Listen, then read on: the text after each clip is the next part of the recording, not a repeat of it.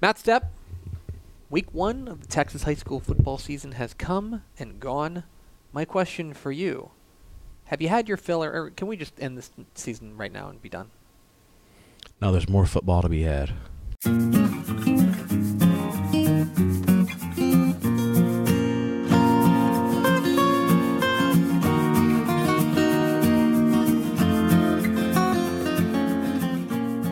Tap and Step, your premium Texas high school football podcast from your friends at Dave Campbell's Texas Football and TexasFootball.com. I am the Tep, Greg Tepper. And I'm the Step, Matt Stepp. Thank you for being a Dave Campbell's Texas Football subscriber.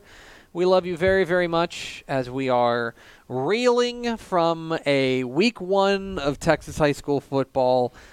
But boy, when we went out there to Beckville, like I stepped on that turf. And I'd never been to Beckville. Beautiful, beautiful stadium. Gorgeous facility. I stepped down that turf. It was like, oh, it's time. We're back. It was. I got all the feels. I got all the. We were with our media buddies. We're hanging out, cracking jokes. That's just like standing there. It was just like hanging with the bros. Hanging with the bros and the lady bros. Yeah. And just like broing down and watching football and just like having fun. Yeah. Hanging out with Nick and Hudson sit downish and team having fun. Yeah, we were team having fun Thursday night. It was great. It was just good times. Yeah, it was. And the great thing is, we've got 16 more weeks of this. 16 more weeks of this. Yeah, we're just at the beginning. Let's go, baby. Yeah, it was a week 1's always crazy, but it was above average on the crazy scale. This was an above average crazy week 1. And we will get into that in this Tep and Step, your premium high school football podcast. We do thank you for being a Dave Campbell's Texas Football subscriber. Coming up in a moment, we are going to recap the wild week 1 and what stood out to us. Plus, we will get into week 2 and your game draft, the biggest games across the state. But first, Matthew, we will start as we always do with your Texas high school football fun fact of the week. So I got this question last week from our friend Mallory Hartley, mutual friend of ours. She's all right. You call her more of an acquaintance? Yeah. Now, I'm friends with Mallory Fartley. You got her. Oh, my God. Miss once, please. Anyway. Love you, Mallory. So she asked me, because we were talking about that Gilmer-China Spring game, the title game, and I remember a Gilmer fan afterwards claiming that they were the Buffalo Bills of Texas high school football, and that get to the title game and then lose, which there is some truth to that. They are not the worst in state championship games. They do have 3 championships to their They've won name, a few. but they have been 8 times. So they're 3-5 in title games. So I can understand why, and especially 2020 and 2021 to get beat both times. It stinks. But that's not my question to you, Matthew. My question to you. There are 2 teams that have been to at least 6 state championship games and have won them all. Who are the 2 teams that are 6-0 in title games? Because this got me thinking, because one of the remarkable notes that I've come across, North Shore and Allen are both undefeated title games. They're both 5-0. They're 5-0, yeah. Yeah, that's crazy. So at first glance, you would think Carthage. Carthage has lost a state championship game. They have. To A&M Consolidated. Yeah, they lost back 1990. Yeah, 1990. You're right. Yeah. Wow, 6-0 in state title games. That's quite the record. Boy. I think Stephenville's one. Stephenville is one of them. 1993, 94, 98, 99, 2012, and 2021. They are 6-0 in title games. The other one's going to be tougher because they last won a title in 1959. Is it Breckenridge? Breckenridge. Boom! Wow, Breckenridge. Damn. 1929, 1951, 1952, 1954, 1958, 1959. They are 6-0 in title games. What is up? By the way, my Everman Bulldogs are 2-0 in state title games. There you go. My Coppell Cowboys are also undefeated in title games. So there you have it. Your Texas high school football fun fact of the week. All right, let's get into week 1. And there's a lot to digest from week 1. And one of the challenges that we always run into in week 1 is what matters and what doesn't. What is a what is an aberration and what is reality. So for me, like, it's not that I pay less attention to the wins and losses. What I want to do is dive into how these games happened. So, for example, and then you also have to take into account teams that are punching up or punching down, things like that. And so for me, I'll take an example of Shiner losing to Hallettsville. Mm-hmm. Shiner's 20-game losing streak is snapped, I believe it was. 21 game winning streak, yeah. Something like that. 21-game winning streak was snapped. And I look at that, and now the computer thinks that's a huge upset, Hallettsville beating Shiner. And I am not here to tell you to take nothing from that game. I think that there's going to be some growing pains potentially offensively for the Shiner team. They've got to figure things out. They moved their quarterback that was last year's QB to wide receiver. Yeah, they're moving some things around there. And anytime Daniel Boddicker loses a sporting contest, like whether it's football or baseball, it's worth noting. It's newsworthy. But that said, it sends up a warning signal at least. It does. Yeah. I think I think what that says is that they're not as invincible as they were. But I'm not ready to hit the panic button on Shiner yet. Mm-hmm. I'm not ready to panic on them. Are you here? That's what we'll do. We'll say, where's your panic level with these teams that lost in week 1? All right. Where's your panic level on the Refugio Bobcats? So we'll go 1 to 5. 1 to 5. 5 being red alert. Red alert. I'm freaking out. Refugio? Yeah. 4. Yeah. That was they had a couple of guys get banged up, and they were not competitive against Hitchcock. Mm-hmm. Now, I like Hitchcock. We saw them at State 7-on-7. They won State. Yeah, they won State 7-on-7. But I'm at a 4. There's a combination of things that have me concerned about Refugio. Where are you on the 0-1 South Oak Cliff Golden Bears? I can't say 0, so I'll say 1. Mm-hmm. I'm not worried at all. They're punching up 2 divisions against a top 5 6A team, and they were right there in that game. I'm not concerned about them at all. Where are you on the Crosby Cougars? That's hard to parse because they were playing a 6A team and a pretty decent 6A team in Houston CE King, but they got boat raced. They got run out the paint. And they had 7. I think I was told 7 starters out. So I would say right now a 2. Okay. But if they lose if they don't put a good performance out against Fort Bend Marshall this week, that threat level is going to raise even higher. Now you got a trend. I would agree with that. Yeah. Where are you on the 0-1 Allen Eagles? I'm at a 3 right now. I dropped them out of the top 25 because I already had questions about them. Mm-hmm. We only had them ranked 13th, and I thought that might have been a little bit rich. And then they were not competitive at all against Bosco. Now, granted, it's Bosco, and that's a select team basically. Mm-hmm. But the fact that they were just not competitive, combined with the questions that I already had, dropped them out. I'd say a 3 right now. Again, they've got a game where this week against CE King that threat level could go up or down based on performance this week for sure. Where are you on 0-1 Leander Rouse?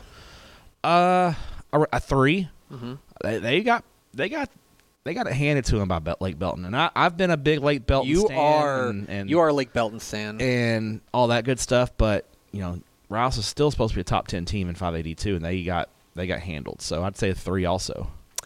Where are you on 0-1 Jim Ned? I'm at a 4. Mm-hmm. I thought they'd be down, and they got drilled by a 2A school. Now, it's Hawley, I know, but Jim Ned's damn near a 4A school, and they got drilled. So I'd say a 4 on Jim Ned. Where are you on 0-1 Falls City? 5. I think they're down. They're due for a down year. Yeah, I think they're going to be down this year. Okay, I saved a couple for last. I mean, they got beat 34-0 by 3 Rivers. Mm-hmm. All due respect to 3 Rivers Bulldogs. That's a red flag. Where are you on 0-1 College Station? A 3. I think they'll figure things out, but they're gonna struggle without Marquise Collins too. New coach, without Marquise Collins, and they were playing Lovejoy. But yeah, I'm at a 3. Where are you on 0-1 Alito? A 3. A little concerned. It's a big week this week. Yes. I think they need to be They competitive. don't need to win, but they're competitive with Geyer. I'll feel a lot better about things because I've been told they're going to make. They're going. They've already gone back to the drawing board and they're making offensive changes. So, want to see how they look this week. And finally, where are you panic level on probably the big upset of the week? Where are you on the 0-1 Denton Ryan Raiders? I'm about a 3 also. I'm about right around. Them and Alito are kind of in the same boat. Want to see if Denton Ryan makes any changes or tries to rework some things. They got a tough game this week too. Denton Ryan and Alito could both easily be 0-2 at the end of this week. That's the thing for me on Ryan when you talk about digging into the things. I think I'm concerned about that defense. Did they give it 500 yards to New Braunfels? New Braunfels is a good offense, but they're not some. They're good. They're good. They're third place team in their district. Yeah. And I mean, maybe they sneak. Who's else in that district? They're in the Steele Judson district. Steele and Judson both looked pretty good. So I would say, yeah, for me, I may be closer to a 4 because, and remember, it's not like the score is going to be misleading because they won 34-33, but they also but Ryan also scored on defense and on special teams. Mm-hmm. So the offense didn't particularly play well. I've got some concerns. All right, one more. I thought of one more. Where are you on the 0-1 Cedar Hill Longhorns? I'm at a 5, and it could be a 7. Yeah, I think I said that I think Cedar Hill is going to start 0-5. I'm looking at their next 4 games. I don't see a win. They're not going to be favored in any of those games. They have Martin this week, South Lake Carroll next week, the Open District of Waxahachie, and then they have Duncanville. And they still got DeSoto on the schedule. And they still got DeSoto later. And all of a sudden, Mansfield Lake Ridge is looking pretty salty after blowing out Mansfield Summit with that sophomore quarterback. So I think right now I would say I would if I was going to the casino and putting money on it, I'd put some money on Cedar Hill being 0-5. That's wild. Yeah, it's got to be a long time. Probably got to be pre-McGuire since they were on 5. Oh yeah, it's definitely It's back when they were a 4A school and they were in my district. At Everman, we were playing them. What is your panic level on the 1-0 Coppell Cowboys? Is it a negative number? I mean, negative 40. I mean, you're just cruising. I mean, right. Telling you, back up. We need to have that this year. The weekly segment. Who do Coppell and Everman play this week? Who does Everman play this week? I got Stephenville this week. Coppell's got South Grand Prairie, and if they beat South Grand Prairie, and they're 2-0 with wins over Saxon and South Grand Prairie, well, put the word out. If Everman beats Stephenville, you're gonna. I'm gonna watch out. Be obnoxious. This will be an Everman Bulldogs recap show. It really will be. Yeah. Anyway, there it is. A quick recap of who to panic about in Week 1 and who not to panic about. All right, it's time for our Week 2 draft. If this is your first episode of Step and Step, welcome. We do thank you for being Dave Campbell's Texas Football subscriber. Here is how it works. Step and I go back and forth selecting games we are most interested in. Once a game is selected, it's off the board. We go back and forth for 5 rounds, and then we round it all out with the hipster game of the week. Flipped a coin before the show. I won the coin flip, so I get pick 1-1 this week. In a week that is not as top-heavy as last week, but certainly there's a little digging to be done, and there's a really nice second layer of games that are like, if you know what you're looking for, there's going to be quality football. It's a solid week. Last week was a week where it was all handed to you. Mm-hmm. Like Martin and Lake Travis, I don't have to talk you into. Yeah. China Spring Lorena, I don't have to talk you into. Gilmer, Chapel Hill, don't have to talk you into. This one, there's some at the top, and we'll get to those, but then there's this real nice creamy second layer, and it's like if you know what you're looking for there, you can find some quality football. So we're going to start with my game of the week, Matthew. We are going 6:00 Friday evening at beautiful Legacy Stadium in Katy as the 1-0 Atascocita Eagles travel to take on the 1-0 Katy Tigers. Now, Katy last week, I would say my reaction is ho-hum. I thought that was pretty workmanlike. Katy was Katy. Katy looked very Katy. Yep. They beat Clear Springs. They're better than Clear Springs. Mm-hmm. That's not a knock on Clear Springs. It's just kind of the reality of the situation. They're better than Clear Springs, and they treated it that way. They won 49-16. Seth Davis was excellent. They looked like Katy. Yeah.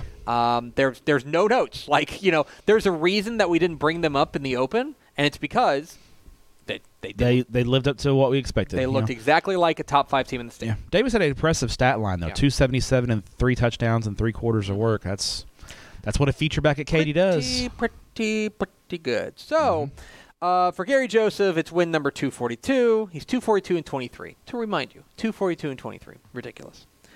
Let's talk about Atascocita. Because last week, a game that we had our eye on was Atascocita and Dickinson. Mm-hmm. I believe a state-ranked matchup. Mm-hmm.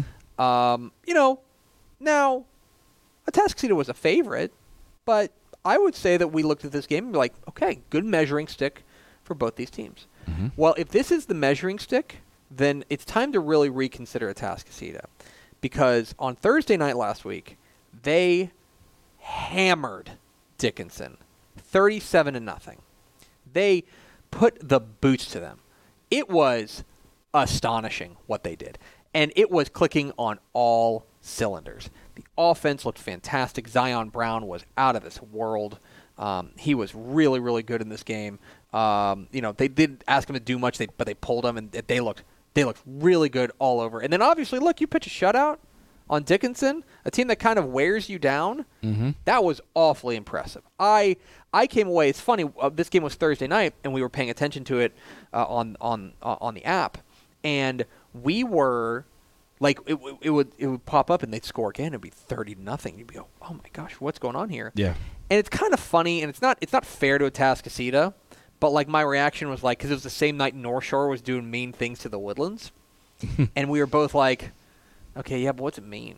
Because like when they get to the playoffs, yeah, they run with North Shore. Now that's a credit to Craig Stump and his program, that's the standard that they're at of like, we expect them to be in a regional final or regional semifinal or something like that whenever they run to North Shore. North Shore is just kind of a different animal.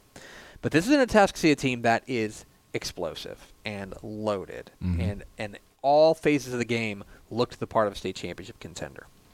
There's star power in this game, a lot of star power. I think the defensive fronts in this game are going to be a lot of fun to watch because they are going to get after it. One thing that's going to be interesting is that this is Katy's real first test. This is the first time we'll learn something about Katy. All due respect to Clear Springs, we'll actually learn something about Katy this week. The fact that this game is at Legacy makes me lean Katy. Katy, I looked this up recently. Let me look this up. Did you know that since 2004, do I have this right now? That's the wrong one. Hold on. Since 2004, you're looking at live coverage of me going back to the place that I found this. Since 2004, Katy at home is 83-2. That seems good. 83-2. Just some of the numbers for Katy. What?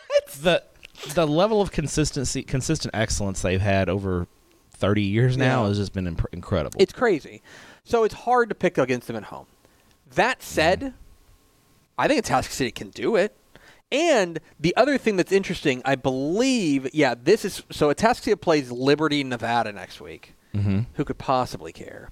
Try to set up Atascocita with Duncanville. Duncanville doesn't play week 3, but Duncanville wouldn't play. For Katy, this is a 1-2 here. Because they get Atascocita this week, and then it's in the district next week at Tompkins. Yeah, because they're a 9-team district now. Yeah, so they only have 2 non-district games. Yeah. So they get Tompkins right out of the chute. Now, Katy will be favored in that game, but if they got to ease into the season, it starts this week. Katy and Atascocita, I think it's going to be a lot of fun. I'm really interested in that. The thing about Katy Atascocita for me is Atascocita is like 0-6 against Katy. Yeah. They came close a couple of years ago, but couldn't pull it out. And but most of the games have been blowouts. For some reason, I think Katy stylistically is a tough matchup for Atascocita. So I can look that up. They are Atascocita. They're 4-0 against them. 56-14. 2018 was a 3-point game. Yeah. But then 2017 is a 44-point game, and back in 2009, which is ancient history, these kids weren't born yet. They were a 38-point win. So you're right. They've never beaten them. So that's really the question here: is can they find a way past them? But I think it's going to be interesting. We'll learn a lot. I mean, it does seem like task seed is trending in the right way, the way you want it to be if you're gonna beat them. So, and they have a history of doing big things in week 2 on the road. Because last year it was at Allen. It was.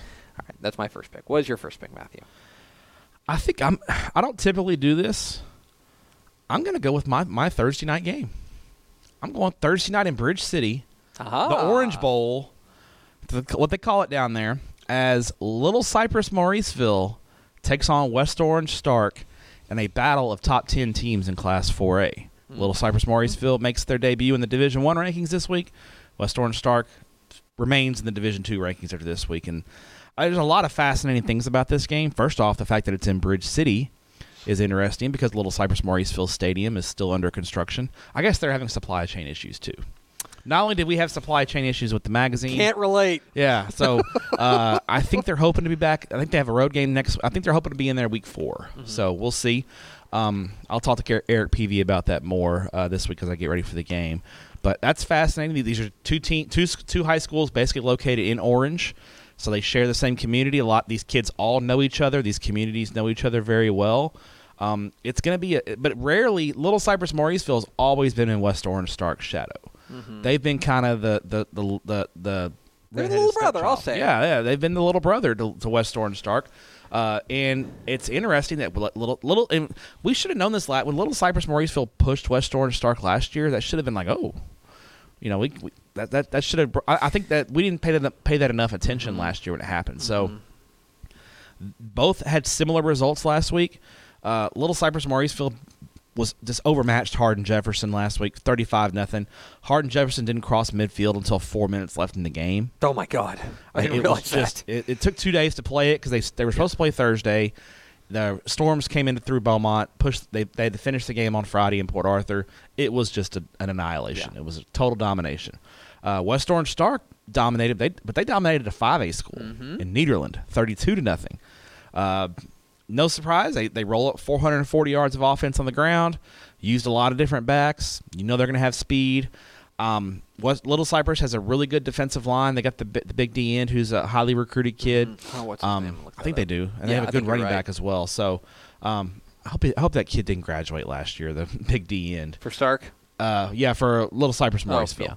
Yeah. But I know their defense is still really. Eric Peavy's a heck of a coach. I mean, he's been proving it. So he's all right, I guess. Yeah, he's got an immaculate part in his hair as well. Man, so team hard part, brother. Love Coach Hickman, great guy. I'm excited to see what he's doing at West Orange. Amir Washington. Is he back? He's back. Okay, so they've got Little Cypress is a really good running back too. And then West Orange Stark has Jamal Shaw, just committed to Houston. So there'll be some good recruits in this game to keep an eye on. I think it's going to be a fun, hard-hitting game. Mm-hmm. The atmosphere is going to be second to none there in the Golden Triangle. I'm excited for it. I like West Orange Stark in a close one just because they have the pedigree. But, I mean, this is a pick. This is really, to me, a toss-up. I think, and it's even more of a toss-up that it's a neutral site. I think if this game was played at LCM, I'd probably give LCM the home field bump in this game. But since it's a neutral site, it's a pick 'em game. And coin flip, I'll take West Orange in a coin flip. So 2 things. One, and you can't take the computer at face value. Really, it's recalibrating right now with all the data, and it also a big part of this is that the computer was not impressed by what it did to Hardin Jefferson last week but part of that is like act of God. You know what I mean? Like they were 46-point favorites against Hardin Jefferson. They only won by 35, so the computer is like, that's disappointing. Yeah. While West Orange Stark blew out Nederland, right?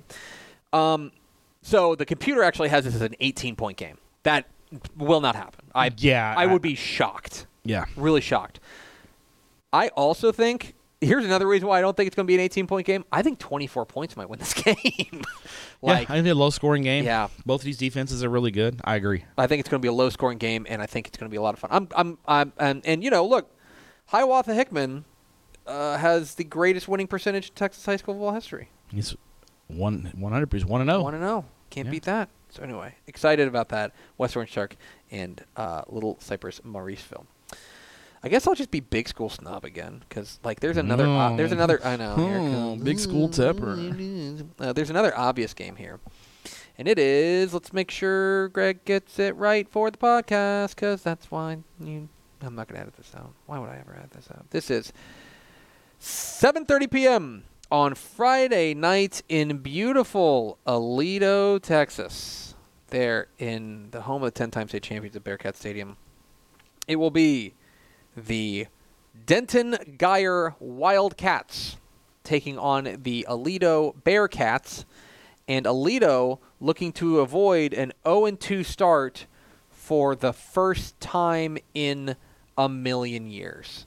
I would need to look it up. I know they haven't lost back-to-back games since, I think it was 2008. Yeah, they lost to Everman and Stephenville back-to-back. Everman and Stephenville. Yeah. How'd you know that? I don't know. Because they lost South Oak Cliff last year, and then they opened the season with a loss to Parish Episcopal.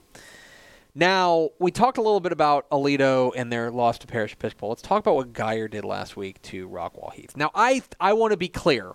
I think Rockwall Heath's taking a step back this year. I think that this is an ebb year for them. I think they're going to be. I think they're a playoff team. Is that fair? Rockwall Heath's a playoff team. Yeah, we had them ranked in the top 20. I think we had them ranked at 25th. And I don't think they're a state championship caliber team this year. That's just my take on it. This is not based on week one. This is based on everything coming into this. New coach, right. Young team. A lot of things going on. But that said, Reed Heim also undefeated as a head coach. That was impressive. Yeah, it was thorough. Yeah, a thorough dismantling of Rockwall Heath, and it was all cooking for them. Jackson Arnold looked every bit the part of a 5-star quarterback. Peyton Bone, is it Peyton Bone or Eli Bone in the backfield this time? Or is it both? They both. One of them had a pick six. The Notre Dame commit had a pick six. They looked the part of a state championship contender in week one against Rockwall Heath. For sure. Aledo scuffled offensively. I think that's the real headline for me, is that their offense could not get into a rhythm. You give credit to Parish, because Parish is for those who don't know, and it's hard to kind of like put it all together, but like Parish is a really good ball club. They're the number one private school team in the state for a reason. They're loaded. But that said, this game was 17-3 at halftime, and Aledo did end up with 311 yards of total offense. I can tell you they did not have 311 yards when I checked at halftime. Yeah. They were slow out of the gate. They were going through a bunch of different quarterbacks, trying to find out who's going to be the guy. Hejny.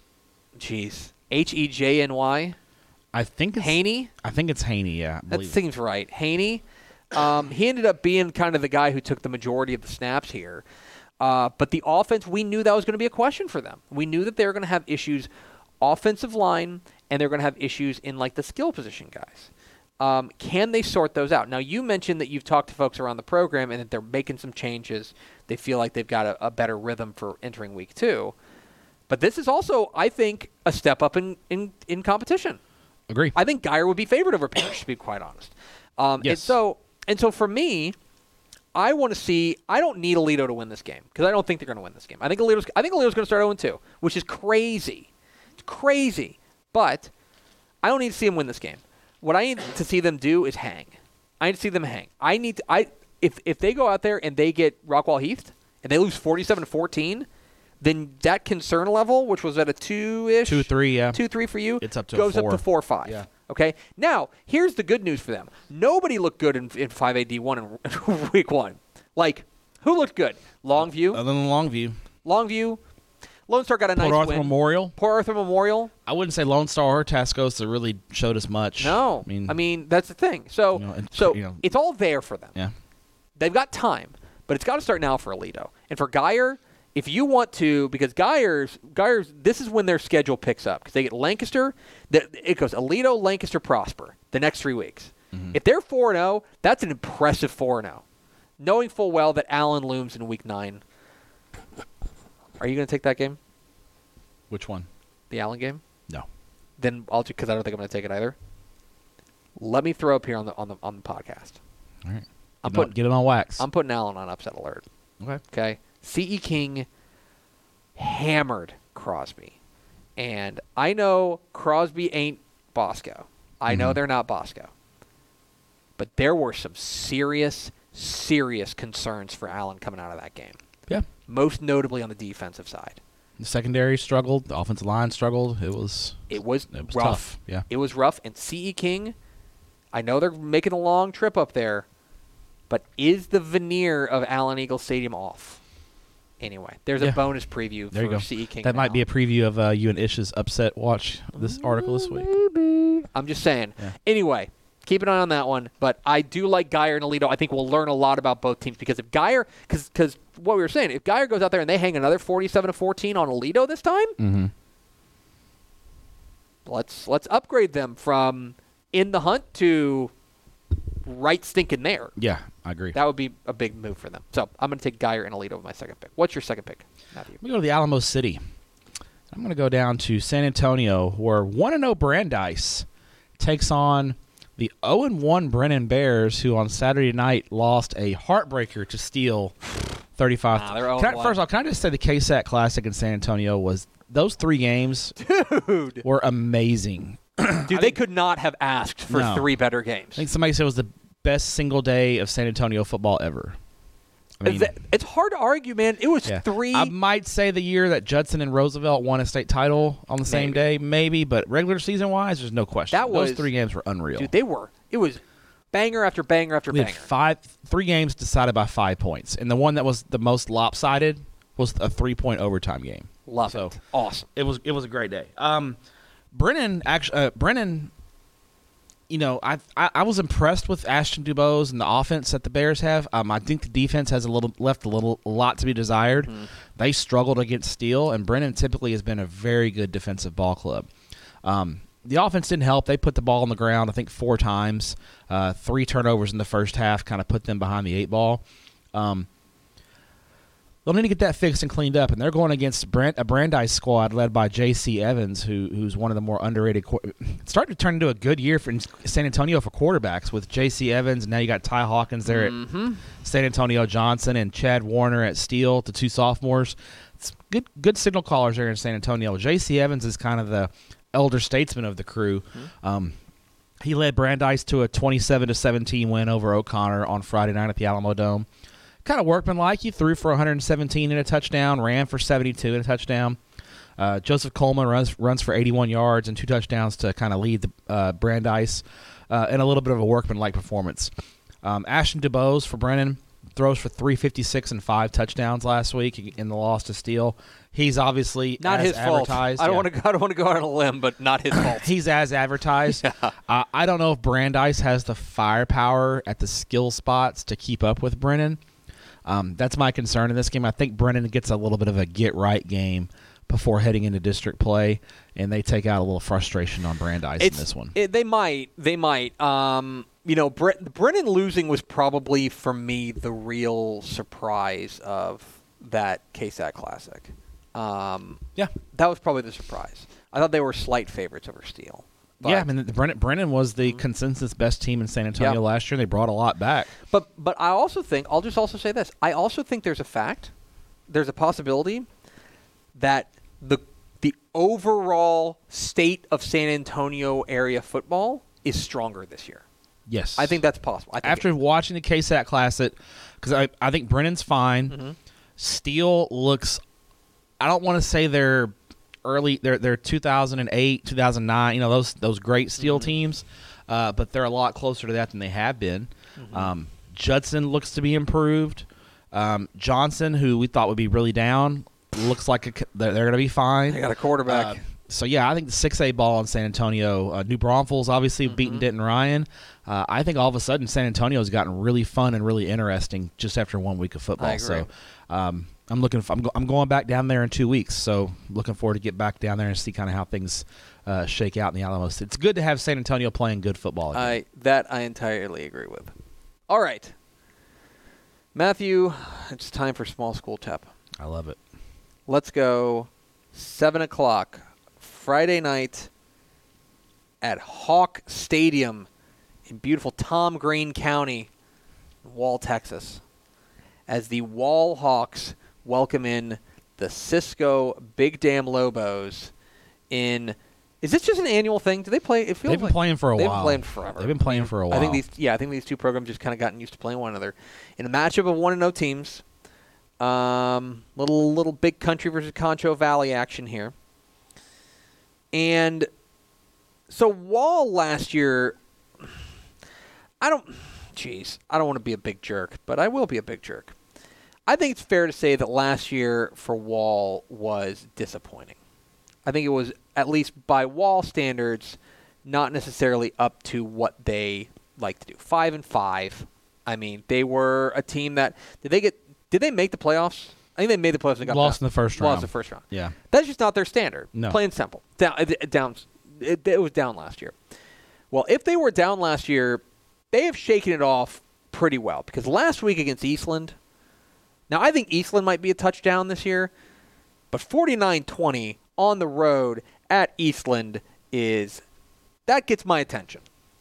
Hello, Wall Hawks.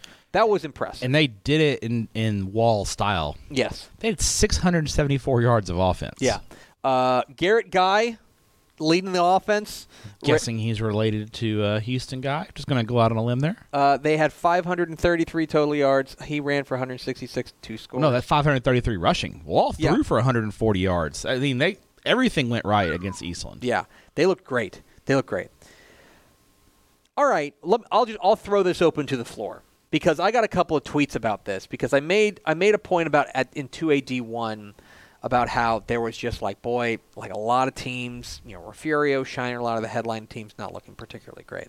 Got a couple of people saying, "Well, did you see what Cisco did?" Now they beat up on Clyde, 41-13. How do you assess what they did to Clyde? Because it's impressive. Yeah. I just don't know how I feel about Clyde. Yeah, I think Clyde's an average 3A D1 team. Mm-hmm. They're nothing special. But they're big. I mean, it's bigger school. Yeah, bigger school. But they looked. I mean, Cisco did anything they wanted last week, and it was a usual suspect, Hunter Long, who again, 30th year of eligibility there, ran for 138 and 3 scores, threw for another 75 and a touchdown, and that offense did whatever they wanted. Yeah, I mean. It's a good win for Cisco. I think I was more. I've been bullish on Wall being back this year with what they brought back and moving down to 3AD2. I think they're the team I'm really keeping an eye on. And so this is really the question here: is how much has Wall improved from last year? Because last year when they met, let's see if I can look this up real quick on the fly. I want to say it wasn't particularly close. I think Cisco won pretty comfortably. I want to say I want to say that's correct. Let me see if I can look this up real quick. Don't you do that, you ding-dong.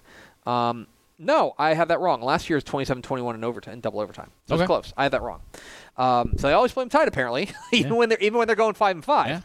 How much have they closed that gap? And from the team we saw at the end of last year for Wall, going up against this Cisco team that has state championship aspirations. Mm-hmm. It's very interesting because Wall is the bigger team. They are at home. There are a lot of reasons to pick them. I still think Cisco's probably the favorite here. I think they're the team to beat in this matchup. But I think we will learn exactly how the University of Texas ruined this, but how back they are. Yeah. You know what I mean? We'll find out how back Wall is. I don't even need them to win, but if they play another game 27-21 in double overtime, it's all right. There's a good Cisco team. They're right. I'd feel good about that. Yeah, and Wall feel pretty good about them too. I agree. I personally believe this will be a close game. Yeah, I think this is going to be one of those one score games either way. I think it will be too. So I think Cisco and Wall is going to be a lot of fun out there in Tom Green County. What's your third pick, Matthew? I'm going to go south, way down south. Oh, to the land of palm trees and good football, good times down in the Rio Grande Valley. There's a couple games you could be after here.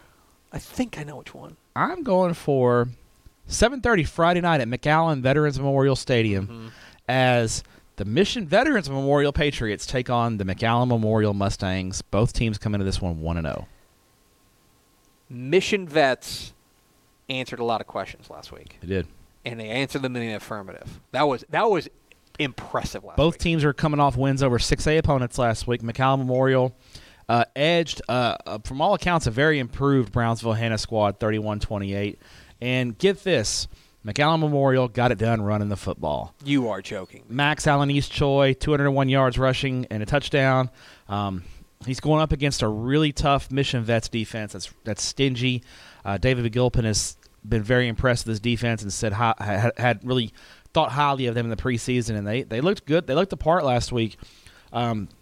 winning the Battle of Conway over their crosstown rivals Mission High 32-20. Snapped a 4-year losing streak against Mission High. And we had big questions about their offense. And, I think it was a balanced offense. Vince Abrego throws for 2 touchdowns and runs for another in his first start at quarterback. Mission Vets got the ground game going. Jose Garcia, Pablo Lopez combined for 268 yards rushing and a pair of touchdowns. So pretty balanced performance from the Mission Vets offense, getting the job done there in the Thursday season opener. I think this is a really competitive, close game. I give a slight edge to McAllen Memorial here. They're the 5A D1 school going against the Division II school of Mission Vets. They're at home. Mission Vets also, I think that rivalry game victory over Mission High, I think, might have taken a little starch out of them, might take them a week to recover. So I'm going to lean towards McAllen Memorial in this game. But I'm really fascinated by this one, and be keeping an eye on this one on Friday night. Yeah, I think that's the game of the week in the Valley. There's a couple others. Edinburgh and Edinburgh Vela is interesting. It's a big rivalry in Edinburgh. That's one where it's hard feelings because Vela basically pulled almost exclusively from Edinburgh High. Right. So they opened. That should be. I do think that's the game of the week down there. So I think that's a good matchup. Good pick. I'm going to pick 4, and my pick 4. Make sure I know where this game is at. Ooh, beautiful. All right, we're going, again, small school tap. We're going 7:30 p.m. Friday night at Pirate Stadium in Crawford. This is one of those creamy second-layer games, okay, that you got to be looking for it. As the 1-0 Crawford Pirates welcome in the 1-0 Centerville Tigers in a matchup that I just looked this up. They haven't played since 2013. Interesting. They have not played since 13, so renewing that rivalry, so to speak. And the first real test for both these teams. Because last week, Centerville went out there and dispatched of Buffalo 35-6 in a game that was just like, okay, Centerville's better than them, right? A state-ranked team. They're just plain and simple better than them, right? They looked the part. They ran the ball well. There's a Centerville team that just by virtue of being in 2A Division 1 and winning in week 1, are they like number 5 now? Like they shot up the rankings. But Paxton Hancock, Andrew Newman. This is a team that they have size. They're big and physical, which is what makes this such an interesting matchup because usually that's Crawford's game plan. Crawford's game plan is we want to outmuscle you. Here's an opportunity to really bow up in the trenches. Greg Jacobs' squad, again, kind of similarly to last week, they played a team that they just overmatched. They played Goldthwaite, and they beat them 49-0. They just ran away from them. Didn't learn a lot about that game. No, exactly. Yeah. That's the thing. But Breck Chambers is back. Luke Torbert, their quarterback, is a senior. He's back. They have the district defensive MVP and Cameron Walker. This is a team that's ready for prime time. These are teams that are state ranked. Let me see if I can pull up the rankings real quick. In 2A Division 1, this is number 4 versus number 5 in 2A Division 1 suddenly. It's a top 5 matchup. Strong match. It's a good week in Waco. It is. Yeah, it's a very Waco area. Yes. And so a lot of this game, that's what's so interesting about this game is that Crawford tends to outmuscle people, and here's a team they won't be able to outmuscle. And so I'm very interested to see how all of that shakes out. The other thing is there is a greater than 0 chance. Oh no, I've got that wrong. That's right. I guess I know why they haven't played is because Centerville. I guess I forgot that even though this is not a super local game, but it's local-ish. But they're in different regions. That's a big. So it's like they're not. Centerville's in Region 3, and Crawford's in Region 2. Crawford's because Centerville is literally on I-45. Yeah. And Crawford is west of I-35. Yeah. So I think a lot of that is. It seems close. Yeah. But it's because they're kind of between. They're both between the highways. A lot of this, I think, just comes down to like who wins in the trenches. This has. Even though there's a lot of firepower here, this has low-scoring slugfest written all over it to me. Yeah. Because both these coaches, whether it's Kyle Hardy or it's Greg Jacobs, they pride themselves on defense.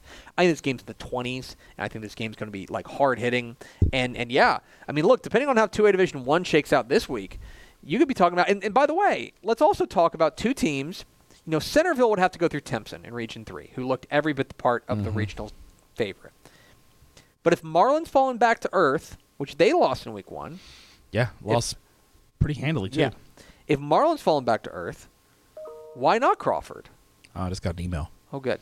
Why not Crawford? The computer was like, yeah, why not Crawford? Yeah, exactly. Crawford could, if it's not going to be Marlin, then maybe it's Crawford. But I think we'll learn a lot in this game there at Pirate Stadium. There, Crawford and Centerville. Good matchup there. What is your 4th pick, Matthew? I'm going to go a little small school myself. Finally. And I'm going to go Thursday night. Memorial Stadium, Wichita Falls. As the Brock Eagles at number 2 in 3A Division I visit Wichita Falls to take on the 3rd-ranked Hershey Huskies in 4A Division II in a big-time Thursday night game that I believe Ashley Pickle and Ishmael Johnson will be attending. Whatever, winless Brock. You get Brock Nation to come after you. the most deceiving description of a team. They don't forget because remember last year they were on my boat all year. So yeah. Brock lost to Pleasant Grove last week 28-7, and Pleasant Grove is I think ranked 5th, 4th or 5th in 4A Division. Hershey's actually ranked higher. Totally different matchup though. By the way, Brock led Pleasant Grove 7-0 at halftime. Did they really? Yeah, they were up 7-0 at halftime. Pleasant Grove kind of wore them down in the second half and pulled away for a 28-7 win. It's a different challenge this week for Hershey. All due respect to the Clint Lions, we didn't really learn a lot about Hershey. They went to Andrews, played Clint on Thursday night, and destroyed Clint 48-7. Jamarian Carroll, 156 yards receiving, 2 touchdowns. He ran for a touchdown. He had a kickoff return for a touchdown. He's a dynamic weapon. Brock's offense really struggled against Pleasant Grove last week, and I think that's because Pleasant Grove is a tough matchup for Brock because they can match Brock and their ability up front. They can. And they're faster than Brock. So it's a really bad matchup for Brock. Hershey is, I say, overall going to have more team speed than Pleasant Grove. I think that's fair. But I don't know if Hershey can match up in the trenches like Pleasant Grove can. So that's the big question in this game is who wins this speed versus size battle. Because if Brock can keep Hershey in front of him, not let them break big plays, I think Brock has I think Brock's got a chance to pull the upset here. Mm-hmm. On the road, I think the matchup really leans towards Brock here, and I wonder if Hershey up front can hold up for 4 quarters against this Brock. And Brock's going to be raring to go. Yes. Like, they're not they probably have never started 0-2. I don't think they ever have in school history. Because, I mean, they started out their first year, they were like 12-1 or something. Yeah. So, I don't believe they've ever started. They haven't started 0-2 in any sport. Yeah, they're just good at everything. There's a chance Brock, Alito, Allen, Cedar Hill all start 0-2. Yeah. That's crazy. What kind of weird vortex are we in right now? There's a chance of it. However, I don't think it's going to happen. Okay. I think Brock pulls the upset here on Thursday night in Wichita Falls. I think they find a way to contain Hershey, limit the big plays. I think they wear Hershey down in the 4th quarter, and the Brock Eagles walk away with a huge feather in their cap. A huge win. Over a top 10 4A Division II team. So I'm taking Brock in a close one. Really fascinated. I'm going to be interested to see what Pickle and Ish think of this game when they get up there. What does computer say? What do you say, computer? The computer likes... No. Yeah, again, the computer likes Hershey by 14. No way. We'll see. Even if Hershey wins, I don't think they're going to win by 14. I think it'll be like a 10-point game at most. If I get it right, can I tell you I'm smarter than the computer? Yes. Okay. You can. I think that's a really interesting game and one I toyed with taking, and now I got to find a 5th pick. All right, 5th and final pick.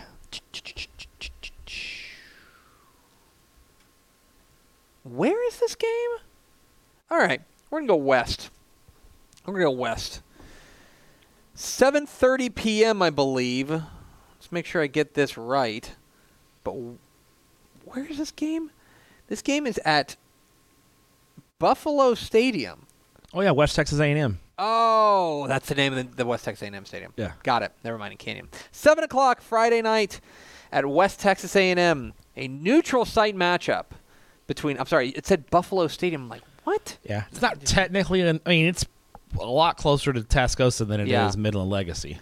As the Midland Legacy Rebels at 1-0 take on the Amarillo Tascosa Rebels at 1-0. Yes. In Rebel on Rebel crime. That's right. I think for Tascosa, it's about a 20-minute road trip, and for Midland Legacy, about a 4-hour road trip. Yeah, so a neutral site.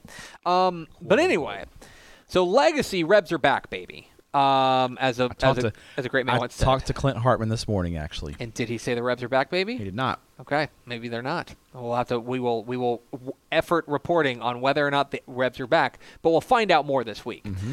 They looked fantastic last week against Amarillo High. Other than their kickoff coverage, they were great. How many kickoff returns they give up? 2. Oof. Don't do that. Yeah. But the offense, 512 yards. Marcus Davila is a really underrated quarterback. This kid's awesome. He's just a junior. He is real. He was excellent as a sophomore. He's really strong. They rattled off 41 straight, 320 and 5 touchdowns for him. Meanwhile, Tascosa played Palo Duro. And now Tascosa is better than Palo Duro, but I came away impressed by their defense. Mm-hmm. They really snuffed out Palo Duro's attack. T.J. Tillman, the wide receiver, was really impressive as a sophomore. One thing to keep an eye on in this one is the status of Avion Carter. So the defensive end, the star defensive end for Tascosa. Did he play last week? He did. He got hurt. He got hurt in the game. He got hurt in the game. Whether or not he plays will go a long way towards this game. This is a really interesting matchup because I don't think Amarillo's defense was ever going to challenge Legacy. So how much was last week's offensive explosion about what Legacy was able to do and how much of it was about the resistance they were facing? Because Tascosa's defense will get after you. And that's going to be a real test for just how good this Legacy defense is. Much a tougher test. The other thing is, if this Tascosa offense is opening up a little bit more, if they're going to be, hey, we're going to throw the ball 15 times a game, which for them would be a lot, then suddenly that they become a lot tougher to game plan for and get really interesting. I like this game a lot. I like Legacy, even on the long road trip. I like Legacy, but I think this is a really interesting test and potentially a high-scoring affair if Legacy is able to get their offense going against the Tascosa defense. Yeah, I think that's the concern.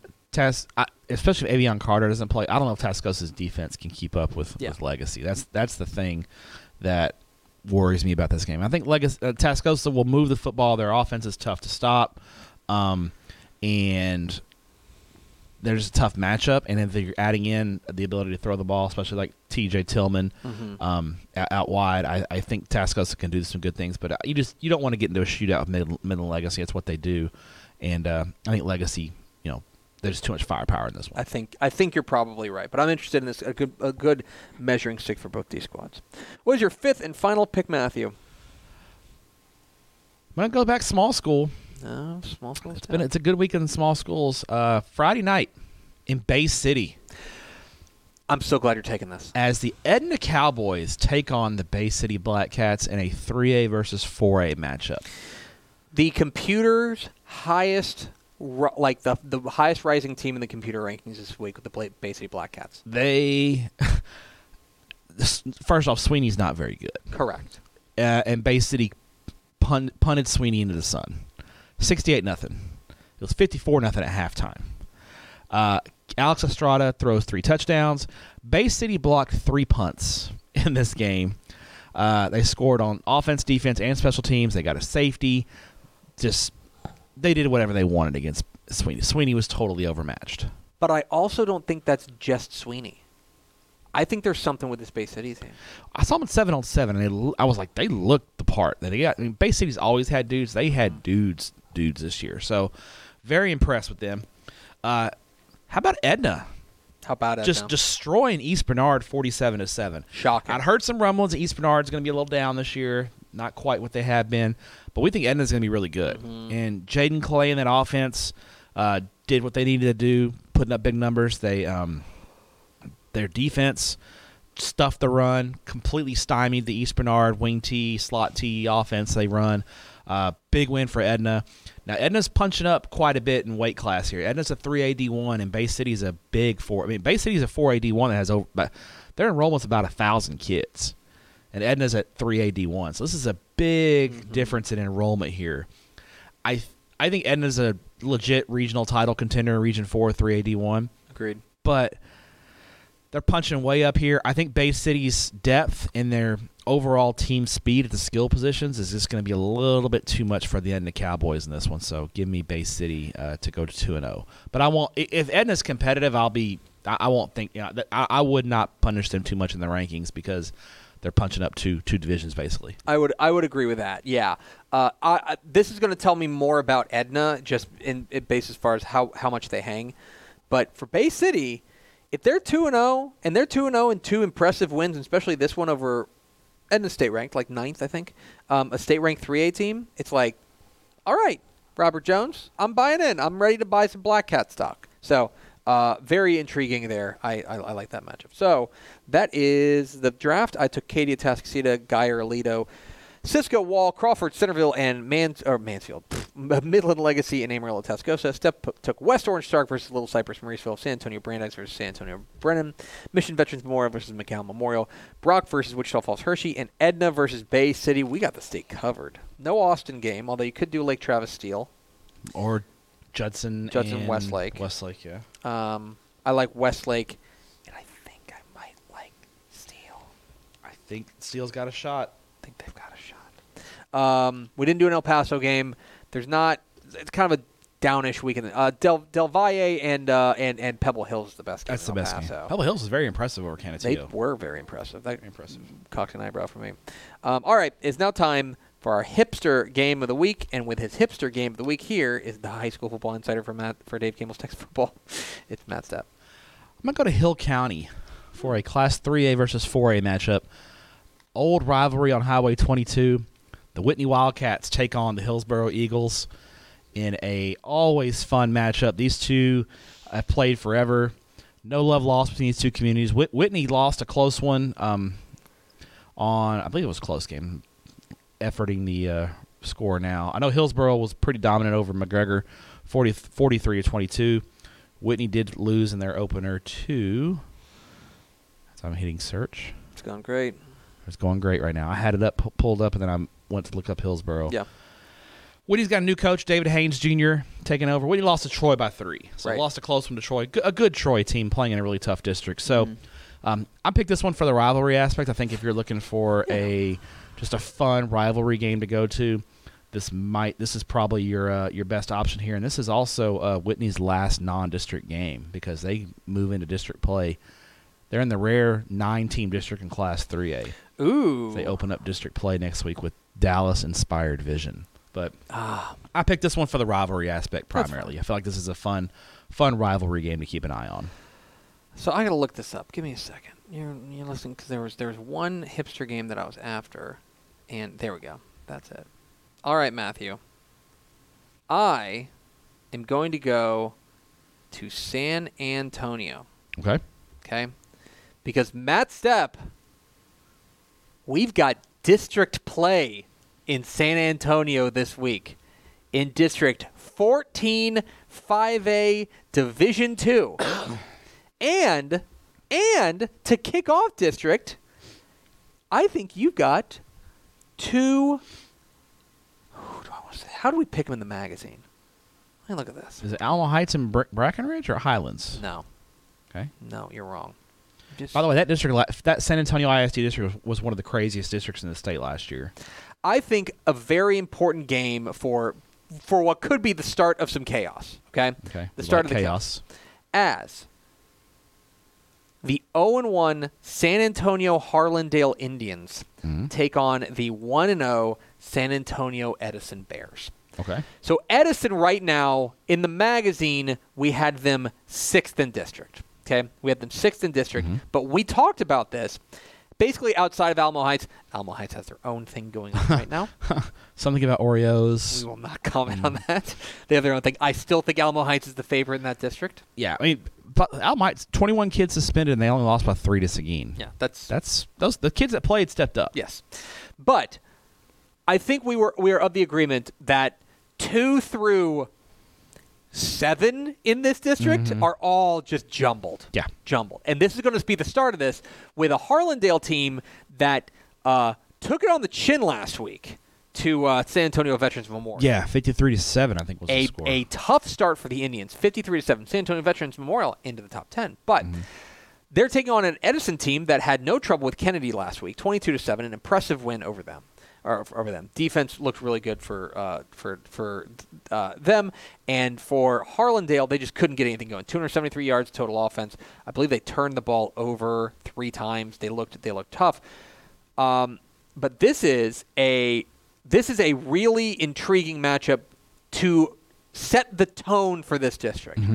If Edison beats Harlandale, and the computer has this as a 4-point game, if Edison beats Harlandale, sound the alarm. It's gonna be one of those years. Because guys, they're gonna be back on their bullshit. Let's just call for tiebreakers now. It's just gonna get crazy, right? Okay, because this would be like our 6th team beating the 2nd team, and then I promise you, it's only getting wilder from there.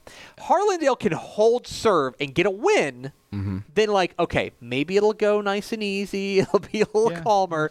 But this is the game that is going to trigger any sort of craziness in that district. Not calling coaches 11 o'clock in week 10 trying to figure out their tiebreaker. Right. So, Alamo Heights is the big... Positive points, negative points. Alamo Heights is the games this week. Alamo Heights is a pretty big favorite over Brackenridge. Although Brackenridge, they didn't look great in week 1. But for Brackenridge, depending on who's there for Alamo Heights, could get dicey. Sam Houston and Burbank is probably not a game you need to pay all that much attention to unless one of them is going to surge up. Burbank got a nice win last week over Legacy. 24-7. And then McCollum and Highlands is the other game that is, look, Highlands didn't look great last week. I mean, this is a weird – Highlands got beat by Somerset pretty handily. This is a weird district, and it starts this week, and it's just going to be – It's always they're crazy. Always super tightly packed. So I want to draw your attention to – I like that game. That's a really good – that's a hipster. That's a nerd-out game. Thursday night affair between Harlandale and Edison – playoff implications in week 2. Hey, it's week 2. We're starting district play. Let's go. All right. Matt Stepp, I need you to tell me where you're going this week, but first I need you to tell me about the greatness of countrymeats.com. Yes. Where'd my read go? Let's give a special shout out to our sponsor and friends over at Country Meats, where fundraising is tasty. They handcraft delicious, healthier snacks that help groups and teams easily raise money with 12 delicious flavors to choose from. Reach your fundraising goals fast and order yours at countrymeats.com. Use the discount code STEP10 to get 10% off your first order. That's STEP with 10 on the end to get 10% off your first order. My favorite flavor so far is the ghost pepper. I have not tried the hot barbecue or hot Cajun yet, but I'm a spicy guy, so I did enjoy the ghost pepper. So what a terrible read of your promo code. Step with 10 on the end as opposed to the 2 P's? Oh, yeah, well, yeah. Look, I'm not a pro at this, okay? It's STEP, S-T-E. I'm just going to spell STEPP 10. There you go. Thank you, Step Country 10. Meats. Thank you, countrymeats.com. Country Meats, it's meat. I love you, Country Meats. Where are you going this pull week? Our sponsorship after this week. No, they're not. Countrymeats.com. Use the promo code STEPAPA10 to get 10% off. Yes. For your fundraising goals. The Country Meats tour continues this week, and we will start Thursday night in the Golden Triangle in Bridge City, making my first ever trip to Bridge City. Oh, never crossing been off the list. And I will watch West Orange Stark and Little Cypress Mauriceville in the Orange Bowl. Should be a lot of fun. Then I will spend the night down in that area on Thursday night, and then Friday afternoon hop on a plane and come back to the Metroplex. It's different for me. Usually I'm going on a plane. I'm going away from the Metroplex to a game. I'm going to the Metroplex to a game. As Friday night, I will be at Carrico Field in Denton, or I guess technically Little Elm, as the opening of the new stadium there in Denton ISD. The new stadium. Carrico Field as the surprising Fossil Ridge Panthers 1-0. That's another team. Fossil Ridge, big win over Flower Mound to open the season. They're a team that we're keeping an eye on. Twofold. One, Fossil Ridge could obviously send South Lake Carroll to Division I. And two, if Flower Mound's down, you know who's getting in the playoffs? Coppell. That's right. My daughter's Fossil Ridge grads were very happy about the win for the Panthers. They take on Denton Braswell, opening up the new stadium Friday night. So I'm excited to see the new stadium there in Denton. I've already got my credentials together, so we're good to go. I'm interested in your review. And then Saturday, I will be at Kincaid Stadium for the Oak Cliff Super Bowl as the Carter Cowboys take on the Kimball Knights. My mother's alma mater, the mighty Kimball Knights. Big win.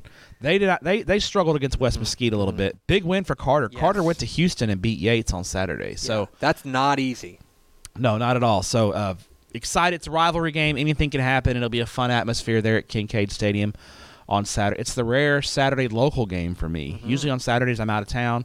It's a Saturday local game, so I'm excited. But I'm not local on Thursday, so yeah, you're getting your miles in. Don't worry. So excited. It's a good 3-game schedule this week. Super fired up about it. Friday night, Valley Sports Southwest, 6 hours of live Texas high school football coverage, including 9 p.m. the Football Friday desk debut of Ashley Pickle.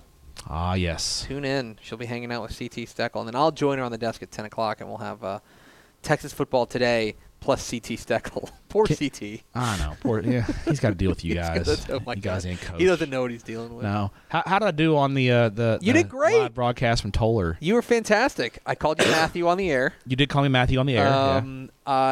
It was fun. We need to do that more often, man. That's fun because it's like, I don't know. I was telling I could just whatever. I was telling our producer this afterwards. I was like, man, we could get him on like in the late hours, like the second hour of the show, because like there's just not a whole lot of people. There's a lot of people who know a lot about high school football in the state of Texas. I'm not here to say that, but from just a statewide perspective, like Mike Foreman. Mike Foreman knows more about football in the Crossroads than we will. He's forgotten more about football in the Crossroads than we'll ever know, right? Agree. But like Mike Foreman doesn't have that like statewide perspective because he doesn't have to, right? Yeah. From a statewide perspective, there's just not a whole lot of people that aren't sitting at that desk on Friday night.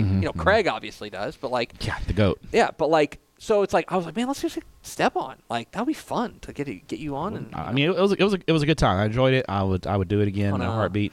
On a gas station on 377. I don't travel every Friday night. Like I'm local. Like if I was to be on this week, I'd probably be doing it from my house because from Denton to my house. We had Glenn Mangold on. Glenn Mangold on from his Thursday night palatial estate. Yeah. See, so. But the fun would be if I was traveling like I was this Friday and just which random town or location am I located in this week? So. Yeah, exactly. Yeah, because you'll be Toller, Summel. Where am I at 2 weeks? Oh well, next Friday I'm going to Wichita Falls, so maybe I'll just take the call from Bowie or something. Great. There you go. Yeah. All right, that's gonna do it for us. That's our Week 2 preview. Thank you for being Dave Campbell's Texas Football subscriber. Step, thanks for your courage. Thanks for having me. Talk to you next week on Tempest.